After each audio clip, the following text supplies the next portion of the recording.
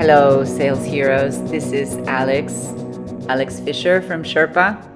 I am so excited about introducing the Ask Alex podcast. I had this incredible conversation for our very first episode with Casey Jackson, one of my favorite people in the whole world. Casey is the executive director of the Institute for Individual and Organizational Change.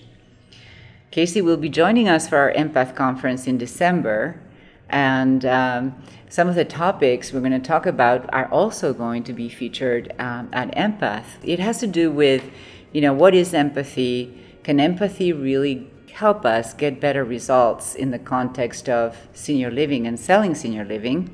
And so I'm delighted to have had this opportunity to speak with Casey, and I really hope you enjoy our conversation as much as I did. This will be a two-part series, so hope you enjoy the first part and then stay tuned for part two.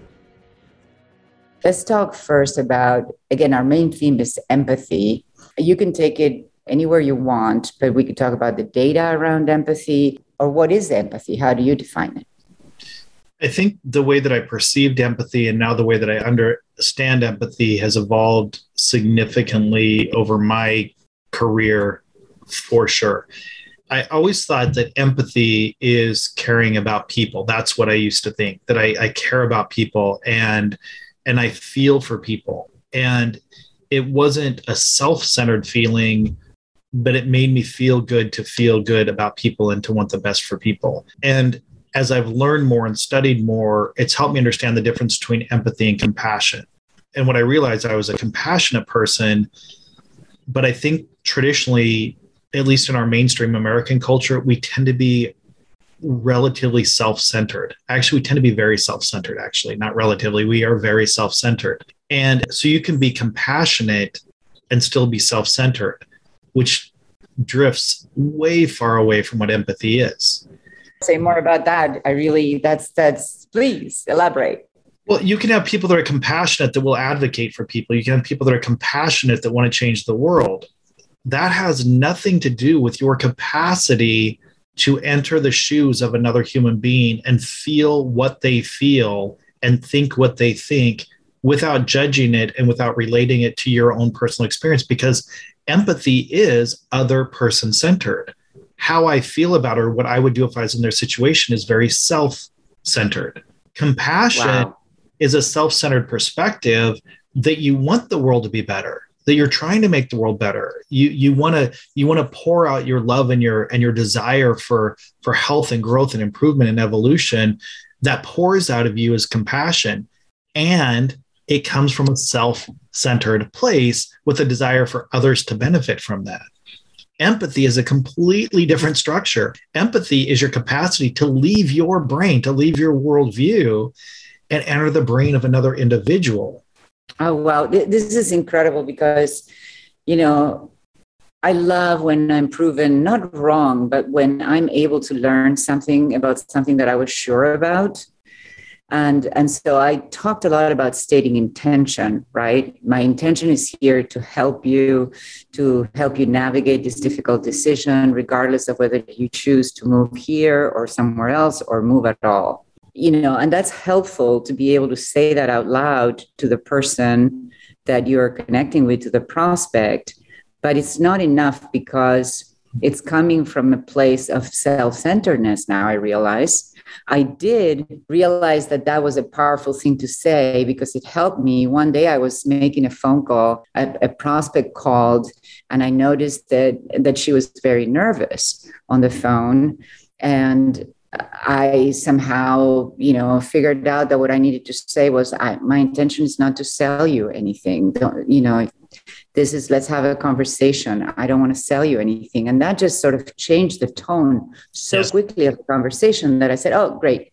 And then let's teach everybody how to state your intentions. But what you're saying is profound, because what you're saying is, now, how do you make that intention truly not be self-centered? That's exactly it. And when we unpack that, Alex, what you said was it came from a knowing you, just the little that I know you, but how deeply I feel like I know you, is that that it comes from a place of authenticity. It is what you said was completely genuine, and it comes from a place of compassion, but it is still self-centered.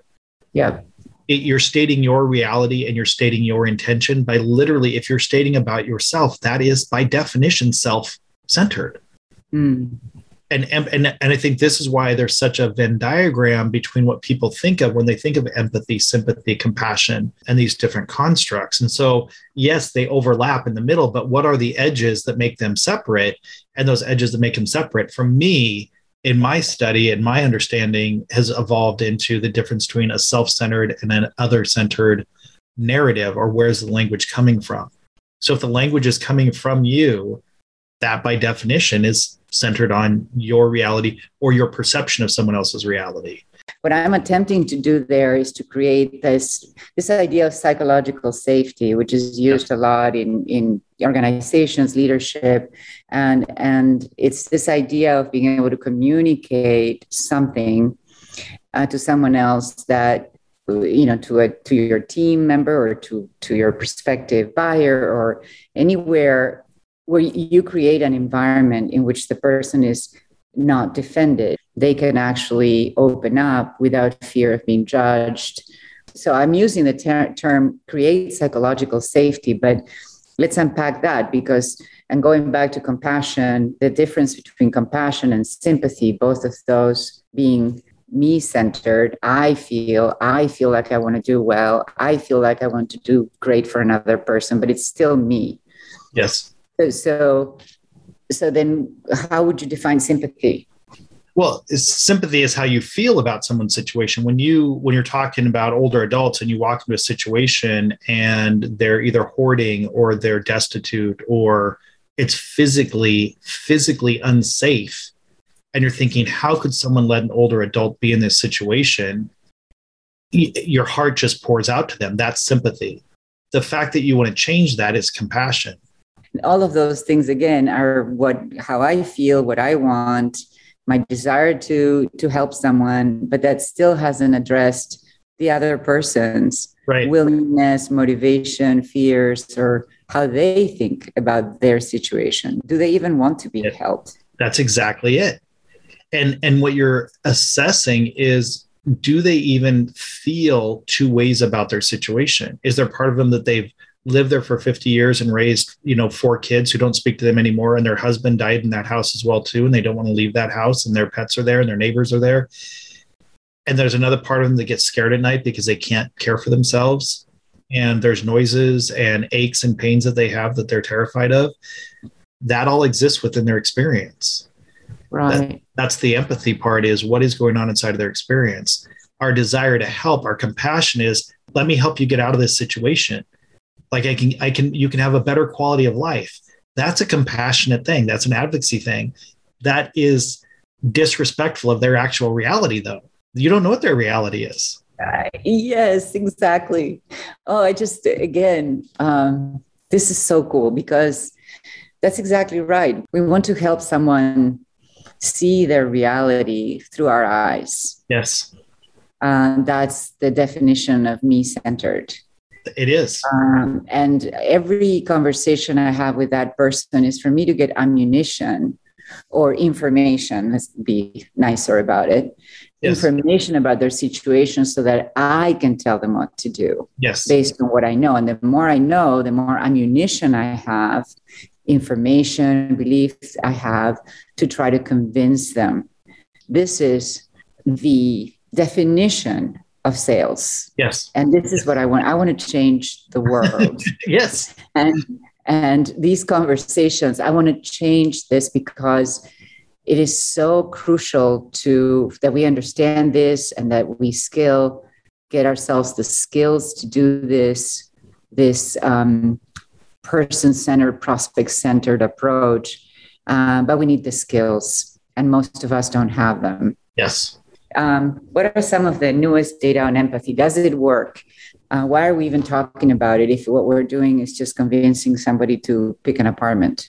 The complexity, just like you and I have talked about, Alex, is the complexity with the data is the complexity with the way people define it. It depends on how you're going to define it and what data you look at. And so what I know, some of the more recent data, like kind of recent, even talking like 10, 15, 20 years ago, is what they realized in healthcare is that if you had better bedside manner, you had less malpractice lawsuits. So they started to be nicer and build better friendship. And that would be called empathy. And that's actually not empathy. That's building relationship, which is, that's your parallel with relationship sales. If you don't just cold call and keep pushing people, if you actually bring them a basket of their favorite muffins and talk about their dog Fifi, there's a higher likelihood you'll get a sale. So that's where relationship sales came from, that data back then as well too. And that was, I believe, mislabeled as empathy. That's not empathy. That's compassion, potentially, or feigned compassion and relationship building. And this idea that if I do something nice for you, you're going to like me a lot, and therefore you're going to want to buy from me. Right. If you trust me, if you know that I'm looking out for your best interest, then you're going to trust me more. And that's relationship sales, but that is not empathy at all. That doesn't even, so that's why when you even look at the data of what the data says, you have to be cautious about what empathy is. And this, I'll tell you, one of the most recent articles that I read that triggered me was that, and this was just within the last year to 2 years, the title of the article, the research around it was that are robots better at motivational interviewing than humans? And they were talking about empathy. So I read the research around this, and what they actually said is that the feedback from the participants, what they liked about working with the robot was all they would do is when they wanted information is they just tap it on the head and it would give them an affirmation or a reflection. But what they said, the thing they loved the most about the entire process was that they didn't feel judged. And that is equipoise and managing your writing reflex and motivational interviewing, is keeping your bias out of it, which is hard for human beings to keep bias out of conversation. So I was bothered by what they said, because they said, are robots more empathetic than humans, is what they were proposing or hypothesizing. I'm like, that has nothing to do with empathy. That has to do with lack of judgment, literally based on what their participants had said. They didn't like to feel judged. That is not it. Knowing that a foundation of empathy, of really expressing empathy, is that you refrain from judgment. That's it. Because judgment is self-centered. Mm-hmm. That's exactly it. That's when I start giving my opinion. You should do this, the convincing, then maybe I... Mm-hmm. And I was just talking to someone else in senior living, and what I love, it's a term that she used that really helped me understand even further about working in senior living and sales, is she said, one of the things we try to do is manage influencers. So she's got a neighbor that's an influencer. She's got a adult child who's an influencer, and we're trying to manage influencers. And I said, so you can be the number one influencer? Like what? So you're trying to manage other influences so you can be the number one influence? And why? So you can make a sale. So that's not empathy, and that's not compassion. And it's not bad, and it's not wrong. Just don't call it other things. It's not bad. It's not wrong. It may be helpful to the person, and you may make a sale out of that, and it may improve your community. That's great. Just don't call it empathy. Right. Because it's still self-centered. We need to redefine what this relationship is, because you're not building relationships. You couldn't possibly build relationships with 100, 200, 300, or even 10 people in your database, unless you're a lonely soul that's looking for a grandma out there. Yes. But relationships are hard, and they imply a lot of things. I mean, we bring to relationships a very flawed self that's trying to sync up with another human being, yes, so that we can just feel connected and do fun stuff with people, and just have people to be there for us. This is different. I mean, when I thought it was about building relationship and taking, and it is. I mean, it is about you taking the basket to Mrs. Jones' house and sitting with her in the living room and appreciating and understanding her environment and asking her questions. Yeah, that is very helpful. But my point there was not to become her best friend or her granddaughter or her daughter.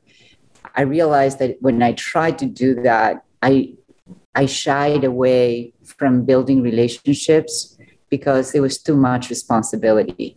You take on the responsibility of the other person, and there, and it's impossible, and it's not very effective for the person. The person's not looking for a granddaughter or a friend. They're looking to get the heck out of a difficult situation that they're in, and they don't know how to do it. And what you're there to do is to generate certainly trust building, curiosity, authenticity, and generate a dialogue so that the talker, the prospect, can think about what they're thinking and say it out loud. It's creating an environment, is creating this environment of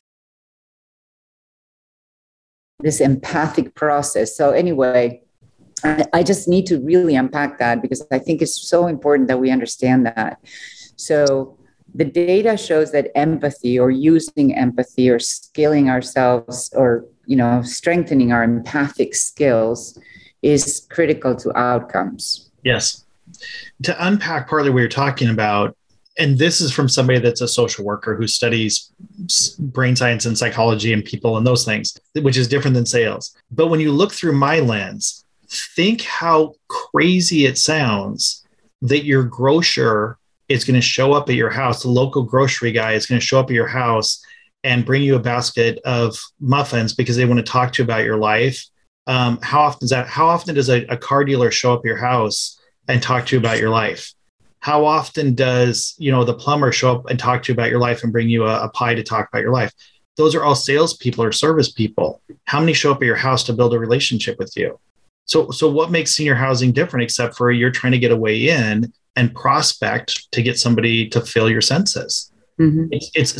So the narrative is we're coming from a place of compassion. We're working with a vulnerable population, but there's no difference between that and any other salesperson. There's just an oddness that gets created that, well, we're going to bring a pie or a basket of muffins to talk about their situation, and to perceive that is empathy it's an inaccurate assessment is what it is.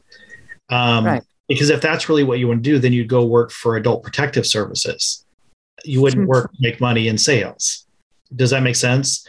So it makes perfect sense. So you're trying to think about, but the thing that I have such a deep appreciation for your approach and your experience, Alex, in this is you want awareness of quality of life to be increased for older adults, that they have awareness and they have informed choice, that there may be a quality of life that they're completely unaware of, that they could thrive in their later years, and that their brains may be unaware that they have that option. And I know that's where you operate from, and that's how you're trying to find what is the formula that is different from traditional sales to increase true awareness and true, accurate, informed choice for older adults that may not know what their options potentially are, or that other lives could exist that they have access to.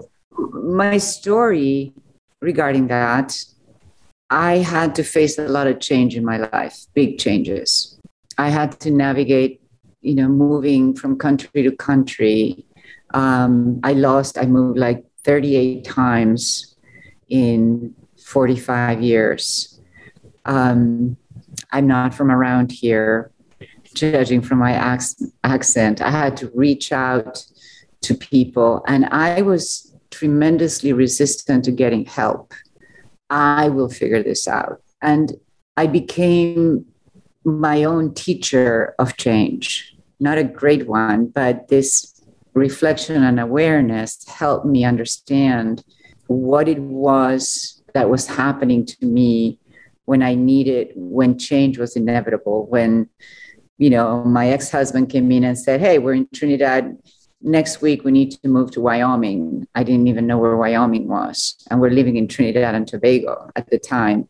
And I had to change.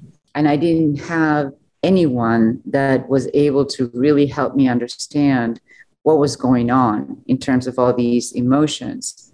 And it was through that process that I started to be compassionate for people that are having to face change, where they have to let go of something, of a story, of a narrative of their lives that meant so much to them, where their identity has been tied into it.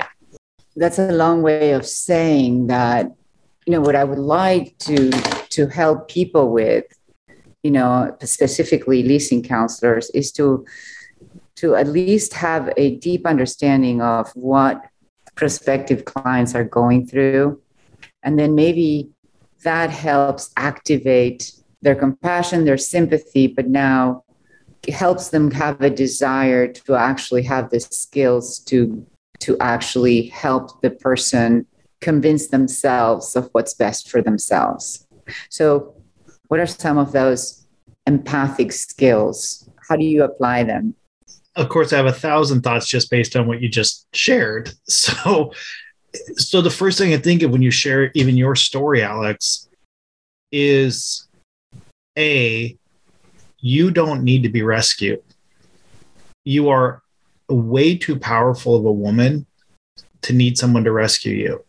And if you knew, if you were shown the right tools and the right resources and how to wield those as you're going to Wyoming, you would thrive. You just don't know where the tools or how to access those are. And that's what empowerment is about. That's other person centered. It's not, oh, Alex, let me help you acclimate to this. Oh, Alex, here, let me help you make some decisions around this. Because those approaches assume that I'm in a better position than you are to know what's best for you. And there's a tone that's condescending about that. I'm smiling. Exactly. Right. Because I could come in, if you moved to Wyoming and I lived in Wyoming, I'm like, oh, Alex, here, let me help you navigate this. Let me help you. Oh, you're going to love it here in Wyoming. You're going to love it. Yeah. No, I'm so similar to Trinidad and Tobago. It's so similar. There's so many wonderful, yeah, exactly. And the thing is that I want to reinforce that is a natural, normal human response that builds community. And that is not empathy, and that is not empowerment. What empathy is this is effing wild to you. You literally have left. You're on another planet now and don't know which end is up. And you know you're strong. You know you have capacity, but you have no idea where to start. Like, this is so overwhelming. To try to acclimate to this hurts your brain, and you want to get it right. Like, you want to make this work, but you don't know what that looks like. And part of you just thinks, I just want to fly back. Like, this is not my home. This is not my people. This is not my tribe. And I'm not judging. I just don't want to be here. This is not where my skill set is. This doesn't breathe who I am. That's an empathetic response, because it's trying to get into what could it feel like to be in this person's reality. I may have shared this with you, but one thing that was just mind blowing to me when I was younger in one of those philosophical conversations, and we were talking about it, somebody's teaching me about empathy, is they said, I just want you to think about, how would you explain to some eel, snake-like underwater being that has no eyes, that is, 5,000 miles under the ocean's surface? I want you to think about, how will you communicate with that creature what it feels like to have bare feet walking through the grass in the sunlight? So how will you explain that to them? It's like, and my brain just melted and fell out of my ears, because it's like, I have no idea how to do that. It's like, because you're not willing to leave your own reality. And and try to explain to the eel that's swimming in the water that's never come out of that environment what water is. Right. That's exactly. And it's just, you have to leave everything that you know to be true. You have to leave yourself to step inside of the world of another person. And that is not the way we were originally designed. On a spiritual, whatever that is, level, we have developed that way. But when you look at that hamburger in our skull, we don't use most of it. So what is it used for then? It's not just to make scrambled eggs in the morning. There's so many things out there that our brains have the capacity to experience and to share, but it's how do we do it in a non-traditional way?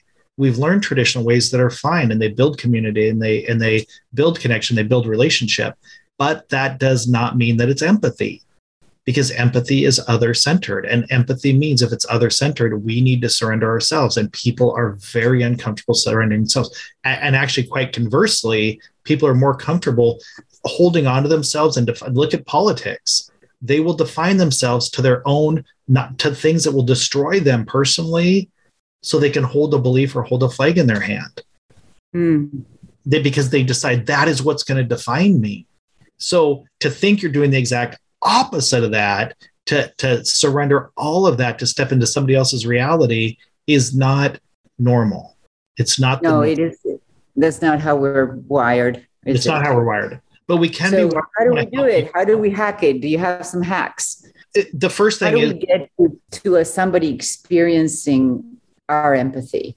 The level of expertise you develop empathy is going to be directly proportionate to how bad do you want to do it. How bad do you want to acquire that skill? Let's pause there for a moment. How bad do you want to do it? Okay, now I'm a leasing counselor. I've got kids. I've got to meet my quotas. I need to have my 5 move-ins this month. Okay, yes. Most people are telling me I'm not ready yet. Yes. COVID, whatever excuses. Yes. I am panicking here. I got to get my move-ins. Most of prospects are rejecting my attempts to get them to come in for the tour and get them to sign.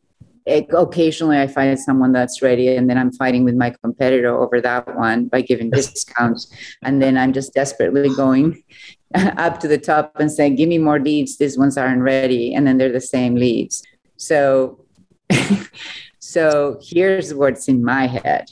Okay. And now you're telling me, Alex, you gotta skill up, you gotta get your skills in terms of the empathic process, because that's what's going to give you more results. That's what's actually going to answer the I'm not ready prospect, right? Right. Well, and the first thing I think that's my reality. That's my reality. That's everybody's reality, plus or minus. And what I love about that is that when my brain starts to shift over to empathy, the first thing I think of is you don't have enough time to breathe, let alone learn a technique that sounds like some foo-foo therapy counseling technique where we sit around in a circle and burn candles and talk about life. I don't have time to do that. I've got kids to feed. I got to keep this job. And I'm debating if I want to keep this job because I literally think it's killing me. And I can't even I had to cancel my doctor's appointment tomorrow because I've got to follow up on this lead. Like, that's the level of stress you're under right now. That right there is an expression of empathy. That's the hope. It means you need to leave your reality and go, holy shit, why would you want to learn empathy when you can barely breathe right now? You need somebody that shows you empathy because you're barely functioning. Yes. That's an empathetic response. And that's somebody, sales leaders out there, executive directors out there, that somebody should be, again, that culture where empathy is demonstrated and the empathic process is utilized, so that first I feel, let me just say this, is in some way, and this is a weird thought I just had, some way, I always talk about self-awareness, right? So self-awareness is basically saying, okay, how am I showing up for this prospect today? Whether I pick up the phone or someone comes, and then what is it that is going on in my head? What's my reality?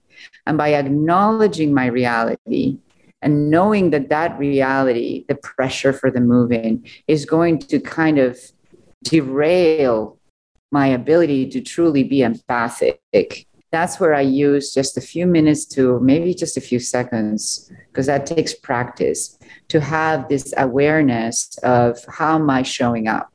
Yes. And regulate that so that I can create the best other-centered environment. But first, I have to think about all that shit that's going on inside my head and stop that or acknowledge it. You can't stop it because that's normal. That's how our brain works. Yes. But acknowledge that and know that I am a professional and I need to regulate that so that I can show up to my prospect, to the phone call, even to the email. Yes. I can show up by saying, I am interested in you and your experience. This and what you're trying to untangle here, Alex, that's so complex when you're looking from a DM or an ED from an executive director perspective, or from a CEO perspective or COO perspective. What you have to start to untangle is you can say express empathy, but if the culture is not supporting that, because what I can almost guarantee is what the culture supports is, but have you gotten 5 move-ins this month? Oh, of course. Absolutely. That's it. And so immediately there is a dishonesty or an incongruence between leadership who has a beautiful vision, mission, and value statement hanging in their office that they are not embodying in the way that they're treating their own staff. And that's why I want to continue to distinguish between the difference between sympathy, empathy, and compassion. You don't need to have sympathy for your staff. You don't need to have compassion for your staff. But if you do not have empathy and they don't feel heard and understood, you will lose your staff, because they're not going to just keep cranking things out if they have life pressures weighing on them. And this doesn't excuse life pressures that we all have that keep us from doing our jobs. It's how do you maximize human potential? And you maximize human potential by making them feel valued and heard and understood, which does not remove the need to achieve outcomes. It's just, and this is why it's so hard to untangle all of this, because as an executive director, the first thing I think of is, so me being empathy as an ED is not going to fill these beds. I know the way that the brain works around this. But it actually is going to fill beds. Yes. But I can't make that connection in my brain yet. Right. And the way that this happens is because if you hire the right people to do the right job, then they will be doing their jobs better if they feel heard and understood. And it's not just like, oh, I understand where you're coming from. That's not what empathy is, because, oh, I understand where you're coming from is still self-centered. So it's, and this is why it's so complex what you're trying to unpack. But when you start to see the tumblers line up, why it is a combination that people have yet to figure out the combination too. So as an ED, what you think of is, if our vision and values is we want people treated with respect, including our staff, we want to have engaged and passionate staff. We want to provide exceptional customer service. If you provide exceptional customer service, people won't want to go to the community across the street. They want to go to the one that provides exceptional customer service, that they feel heard, seen, and understood. That's where I would want to live. Is where you want to live there, you want to work there, you want to be a part of that, because Absolutely. I want to be a part in which that's home. That's the definition of home. Home is where I'm seen, valued, understood, and I belong. Yes. And that doesn't abdicate your responsibilities to keep the community functioning. So that's why it doesn't remove the need for outcomes or productivity. It just creates what you called that safe space, that safe, trusting, secure space where people then can perform to their optimal level. And so in order to avoid this cognitive dissonance, I call it cognitive dissonance. Yes. It's probably not the right term, but where you're hearing two different disconnected or dissonant directives. Yes. Take your time with your prospects, be quote unquote empathic, but I need the 5 move-ins. What happened in the tour? Basically, did you close them? Yes. What happened? How did the tour go? Means did they close? Yes. It's just awful. It's just awful, and it's a reality, and it is. So back to why would I want to, knowing that I have all these pressures? And you know what the answer is? The compassionate answer. Okay, Alex is working so hard.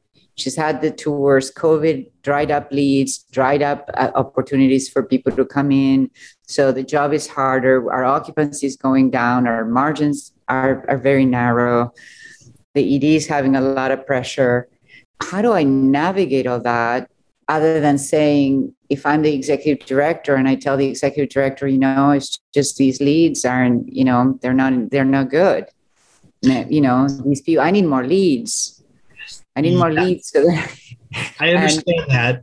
Here's the thing that I put on the ED. There's a couple of things, and this is for, again, somebody who's not involved in sales. So I always just own that straight up front. That's fine. So unpacking this from a naive brain, the first thing I think of is, if you have an exceptional product, you shouldn't have to sell anything. That's marketing. You have to market an exceptional product, but you shouldn't have to. If it's exceptional and it's marketed well, people will buy it. So it starts then what I have to look at as an ED is, do we have an exceptional product? And I am responsible as an ED of making sure we have an exceptional product. If we have an exceptional product, it takes the burden off my salespeople. For sure. But now let me tell you this. Everybody believes they have an exceptional product, but our products aren't very differentiated in the market. Right. Most senior living communities within the same market area offer very similar things. Yes. What makes an exceptional product is the question that the ED needs to ask themselves, because we are assuming that the bar, that you have a good functioning team, that you have zero deficiencies or very low deficiencies if you're state, if you're licensed, lots of different factors that your food quality, blah, blah, blah, blah. Yes. But what makes you accept, and that's a given, that's what you need to do in order to, not to get sued and to have a good environment. But an exceptional product is the one in which the residents, prospects, and team members feel like they belong, that's home. They feel a strong sense of home, and that's fostered by a culture of empathy, a culture of trust, a culture in which people can speak up, can advocate for each other. They have leadership that understands, all those things. And that's really difficult to do. So when we say that sales, for me, is the reflection of your operational culture. Yes. Sales is just another part of operations. And that's where you get to demonstrate what your operational culture is. So here's what I think of, Alex, and talking again from my naive brain and walking through this is, are there more beds in the US, more cottages, more independent living? Are there more of those than there are people that need them, not understand it or aware of it, but that need them? Or is there not enough with a silver tsunami coming? Yeah, the answer is unequivocally, there are more people than needed units. 100%, because our penetration rate in this industry is around 10%. Exactly. So this is my issue with sales and marketing then. You don't need new leads. You have to have an exceptional product that's marketed to people that want it. And here's the thing about differentiation. When you look at different owners of communities, there is going to be the fundamental reality that Alex likes Lysol wipes better and I like Clorox wipes better. That's just fundamental. And I'll tell you what, as soon as COVID hits, if you can't get Clorox wipes and I can't get Lysol wipes, we will take the bargain brand because we need them during COVID. So when things are flourishing, people are going to seek exception. They're going to seek what they want in their preference. But if the need exists, people will accept it. So yes, you want to have an exceptional product because you want to be able to make it through good times and bad times. And if you have an exceptional product, people are always going to still seek out Lysol wipes. There's always going to be a market and industry for Lysol wipes. And there's always going to be a market industry for Clorox wipes. There may not always be as big of a market for the bargain brand, or maybe there's a bigger market for the bargain brand of disinfectant wipes. But this is the same thing I'm thinking about with these communities as well, too. If you have more, and when there's so much need, people will take anything they can get. So that's why it's so odd to me to hear these aren't good leads. I know. That's just odd to my brain. And I'm not in sales. So that's why it can be odd to me. The first thing I think is there's someone out there in this community that is unaware of this product. And I don't need to sell them the product. I need to take them from a state of pre-contemplation of not being aware of a product to aware of a product and have them explore, would that product improve the quality of their life? That's person-centered. Absolutely. And here's the thing with marketing, right? It's not that people aren't necessarily, more and more they're aware of the product. There are other markets, for example, in the UK, where the notion of retirement communities is very new. And it's interesting what's going on over there in terms of raising awareness of the product. First of all, what it is, and then how mine is better than yours. Yes. For the most part, that what's baffling about this idea of more leads, that somehow the more leads is going to be better, is that fundamentally prospective buyers have an inherent bias about the product. They feel that this is where I go to lose my independence, which Yes. means I'm going to lose my identity. Yes. Because when they say independence, what they really mean, I think, is I don't want to lose my identity. Because obviously they're not all that independent to begin with. Otherwise, they wouldn't have called. That's it. They feel they're in control of their environment, even though they're not independent. They're dependent on their daughter. They're dependent on many things, but they're them. They're themselves. So they have this inherent bias, but they still have the need. What's really unique about selling senior housing is that your marketing can be fantastic and you can entice people to take a look, but people don't pick up the phone to say, I'm going to leave my house of 50 years to move to your place because of your marketing. They do it because of something at home is not working. Right. And certainly they will be more inclined to inquire to your community if you've done a really great job promoting it and showing it for all its beautifully exceptional features and culture and residents, etc. And that's great. But that does not address, once you get the lead, you have the lead.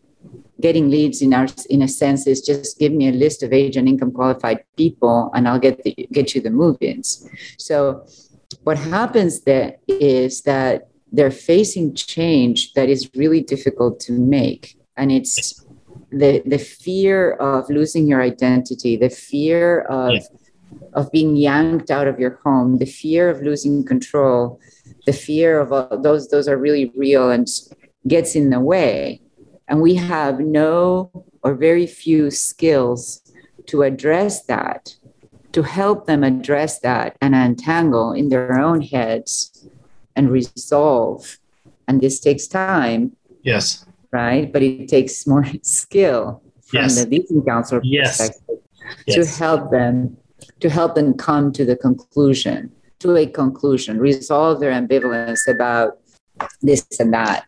So that's where I just really wanted to talk about how do we get better at addressing that gap that I'm not ready through an empathic process that helps the person be seen, not just feel seen, seen, which again, you can be compassionate and try to make someone feel something. You have no control of how someone's going to feel. Right. You may think that by saying something, you're going to make them feel a certain way, but that's absolutely baloney. Right. But understand how they feel so that they can say it out loud. Well, and part of the combination or the key in this, what you just were talking about, is the wildly big gap between knowledge and skill. So you can go to conferences and you can say these things and people know it when you say it. It does not mean they have the skill to embody it, or the workforce has the skill to embody it. That's the problem. We can all nod our heads when somebody talks about it and go, yeah, I get it. That makes sense. I think we do that. But if you can't measure or know you're using that skill set, that's why I became obsessed with motivational interviewing. That's why I love teaching that, because it is a measurable skill set for how to embody the things that you're talking about. And to check, to be able to measure if what you're doing is actually accurate. Is it working and is it accurate? And those are the kind of, instead of it being that it just feels like it's these wisps of smoke that we're trying to grab onto and can't quite grasp, we can kind of see them out of the corner of our eye. That doesn't help embody the process of it. You have to be able to understand it, have the skill set around it, and then be able to embody that and practice it and demonstrate it. And that's very specific methods of communication. So that was part 1 of my discussion with Casey Jackson. You can catch part 2 next week. I can't wait for you to hear the rest of the conversation, because we didn't want to stop talking. It goes pretty deep, and it was enjoyable, at least for me, because I learned a lot. You can learn more about Casey's work at caseyjackson.com. That's CASEYJACKSON.com.